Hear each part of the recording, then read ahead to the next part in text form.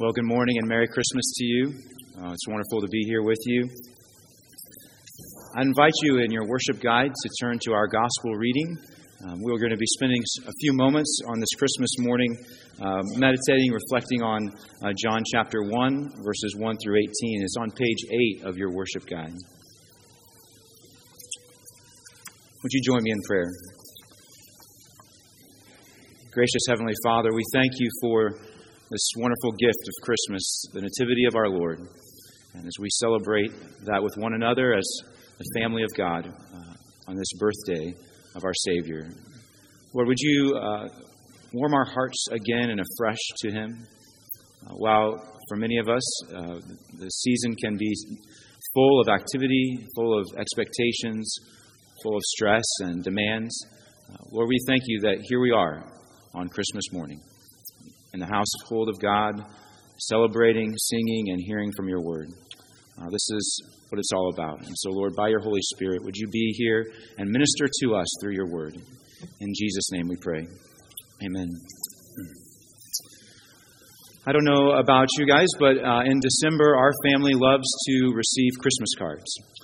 It's a joy to still go out to the mailbox, even though, maybe we don't use the mailbox as much as we used to, but to go out to the mailbox and to physically, tangibly get these cards that are pictures and few words on the front and maybe some words on the back that help describe the last year of friends and family that, for our family, as we've moved around in the military, we've often found that it's one of the best ways that we are able to stay connected with friends and family. These small physical pieces of paper with words and sometimes, pictures from the last year of a family or friend's experiences. These images, they help connect us to what that family is all about, what they've experienced in a very simple and tangible way. Some of you might put all of those around maybe a bookshelf or on your refrigerator, around your mantle. These cards reflect the heartaches, the joys, the heart of a family, its character, its experiences, its hopes for the new year as well. These are wonderful small gifts that we have, that we exchange with one another during the Christmas season. But amongst these small cards, we find ourselves in a world filled with all types of words and images, whether it's printed, whether it's text on our phone, whether it's illustrated on a screen or projected somewhere, words that are sung or spoken. We can sometimes struggle with the amount of words that we have. Words that we say, words that we hear, sometimes so much that we might even find ourselves talking past one another and not even hearing one another. We can receive Christmas cards just like that, like another piece of maybe junk mail. You may not even see the card because it's amongst a bunch of advertisements. Or we could receive it as a tangible way to pray and connect and delight in a relationship that maybe we've fallen out of touch with over the years. I think in the same way, the images of Christmas and the passages that we read during Christmas can become familiar to us, that we may stop truly listening or receiving afresh what God has to say for us even this year.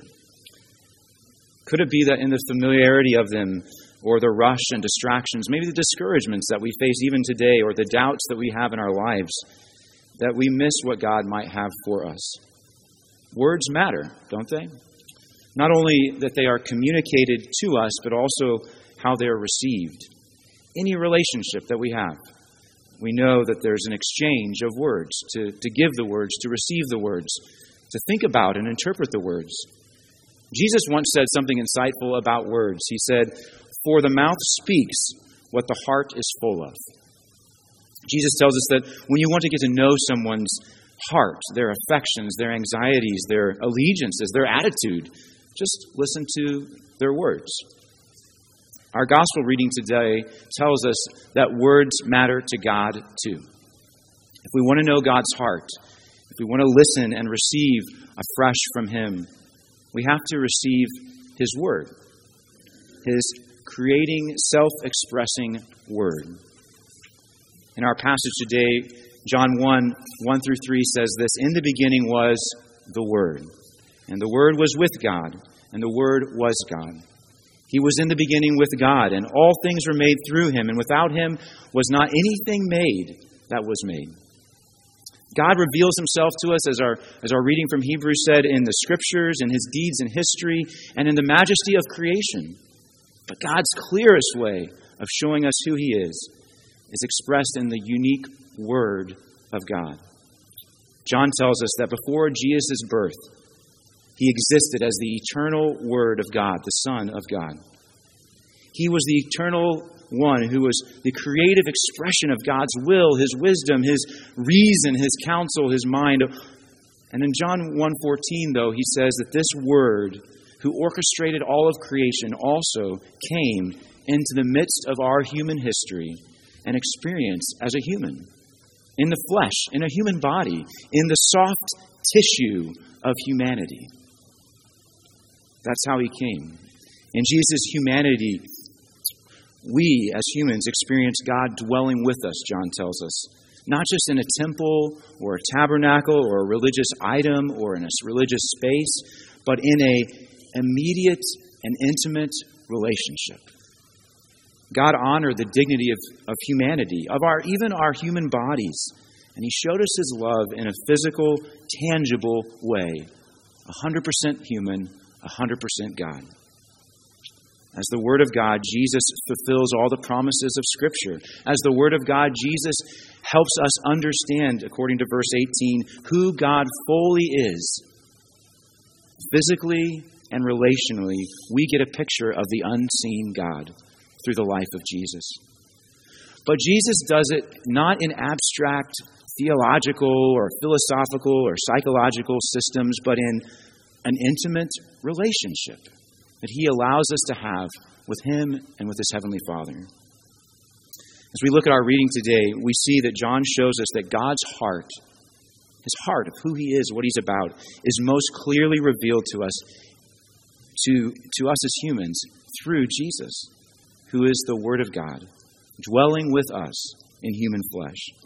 As we celebrate this Feast of the Nativity, the birthday of Jesus, I want us to ask ourselves, how are we hearing and receiving the Word of God to us today? Do we know God's heart for us today? Do I receive the Word of God just as another commercial advertisement that I want to dispose of? Or do I see it as an ultimate invitation to an intimate relationship? Will I receive this Word in the person of Jesus as a sales gimmick or the greatest gift that could be offered? Today, I pray that we would hear the message that God invites us to receive this greatest gift through Jesus. And just to spend a few moments in this passage that show us what type of gift this is that he offers to us, this type of relationship that he extends. In our passage, we see that Jesus offers us a relationship of revelation for those in darkness, of light to those in darkness. John tells us that Jesus gives us the gift of light to a world that he says is overshadowed by darkness. Look in verse 5 and verse 9. It says, the light shines in the darkness, and the darkness has not overcome it. In verse 9 it says, the true light, which gives light to everyone, was coming into the world. What's this darkness that John's talking about? Well, Jesus often talks about this darkness in the Gospel of John. In chapter 3, verse 19 through 20, he says this, the light has come into the world, and people love the darkness rather than the light, because their works were evil. For everyone who does wicked things hates the light, and does not come to the light, lest his work should be exposed. At the essence, this darkness that Jesus was coming to bring light to was the darkness of our own hearts that block out God's light. Block out his wisdom, his wonder, his majesty in exchange for our own deceptions, our own delights that are actually destructive. This darkness plagues our human life. But Jesus said this later on in the gospel. He says in John chapter 8:12, I am the light of the world. Whoever follows me will not walk in darkness, but will have the light of life. Christmas reminds us that God shines a light of hope amid the darkness of our human condition. We don't have to be blinded by the darkness of our sin. We don't have to stay in the darkness of our shame. We don't have to stay in the darkness of our understanding of who God is. often a shallow or stilted or skewed understanding of God, that we're darkened. Instead, God offers us the light of who He is and the light to help us understand who we are. As we enjoy the beautiful lights of the season, may we be reminded that Jesus comes to pierce this darkness. And He calls us to an authentic, genuine relationship with Him. There is a sincere joy, and maybe some of you know this, a sincere joy and peace when we can be in a relationship and be fully known and fully loved. God invites us to receive this gift. And it starts with saying, God, I want to open my life for you to shine in every part that is dark. We also see, though, that Jesus offers us a relationship of rebirth. A rebirth from the areas of death in our lives. John tells us, look in verse 12 through 13, but to all who did receive Him, who believed in His name, He gave the right to become children of God, who were born not of blood, nor of the will of the flesh, nor of the will of man, but of God. This is a regular theme in John's Gospel of how God, through Christ, brings new birth. Jesus tells Nicodemus that he must be born again to experience the kingdom of God. And Jesus tells the religious leaders in Jerusalem in John 5, truly, truly, I say to you, whoever hears my word and believes Him who sent me has eternal life. He does not come into judgment, but has passed from death to life. The birth of Jesus at Christmas reminds us that God became human, was born as a human, so that we could be reborn as children of God. What a great and amazing gift. Christmas, though, is a joyful time, but sometimes it reminds us also, though, of the brokenness of our lives and our relationships. Most of us know the death pain of sin and strife in our lives. Many of us know that life can be strained and drained by the emotions and fears and perplexities of maybe the way that we grew up and where we grew up and how we grew up. That there might be areas of death in our life. Maybe it's physical death, of the loss of a loved one, and especially hard at this season. Maybe it's the loss of a relationship or a marriage. Maybe it's the loss of a deep friendship where there is death at work. In the realm of death, but most specifically in our spiritual death before God, Jesus offers new birth and eternal life. The new birth does not come easily. As Mary could have attested to on that night in the manger, birth pains are hard. And Jesus' birth shows us that. Yet, it was through dying to our self-efforts, to our self-justifications, to our self-improvement plans, that God brings about new birth in our hearts by His Holy Spirit. This is the great gift of Christmas. Is there an area in your life today that there is a deep sense of death? That Jesus on this Christmas day is saying, I want to work new life. As He said to Martha at the tomb of Lazarus, I am the resurrection and the life. God invites us to this type of relationship, to be lightened by His light, but to also be given new life. And the last thing we see in this passage, or at least for our thoughts today, is that Jesus offers us a relationship of reconciliation with our Heavenly Father when we feel disconnected. John tells us that the Word became human and offered us a whole new way of relating to God. In verse 14, Jesus came not to destroy those who were disconnected from God, but to offer them a path to relate to God again through grace and truth, we're told. In verse 17, God graciously revealed His character through the law of Moses. And the law showed us our humanity. It showed us our sin. It showed us our failings. The law accurately showed us who God was as well. But thankfully, verse 16 tells us that Jesus, because of His fullness of who He has given us the gift of grace upon grace to bring us back in our relationship with God. As the one who was fully, perfectly both God and man, Jesus fulfilled all of the law, its precepts, its promises, the penalty that we had. In the feast of the Nativity of our Lord, we look at that manger scene. We look at that story again, not as just nostalgia and not as just family traditions, but as a beginning of a whole new way of relating to God. You and I can stand once as estranged enemies to God, but now being reconciled. We can walk out of isolation. We can walk out of shame. We can walk out of our alienation because of our sins and our shortcomings, and we can be brought back to commune and fellowship with the Father. Christmas reminds us of this. It's a time where we also face reconciliation with others as well, where Jesus says, "In my birth, I offer new relationships." And he begins to connect us again to one another. The gift of grace, Jesus makes a way for us to do this. We don't have to live disconnected lives. Because of Christmas, we can be reconnected. He brings us back as it was intended. Instead, God calls us again to think about, what does this gift of his coming really mean? We embrace it by his revelation in the midst of our darkness, of him giving us new life in those areas of death, and most importantly, this reconciliation when we have been greatly disconnected. So in your world today, what type of Christmas card would you hope to receive from a close friend? Maybe it's a word of encouragement. Maybe it's a word of celebration.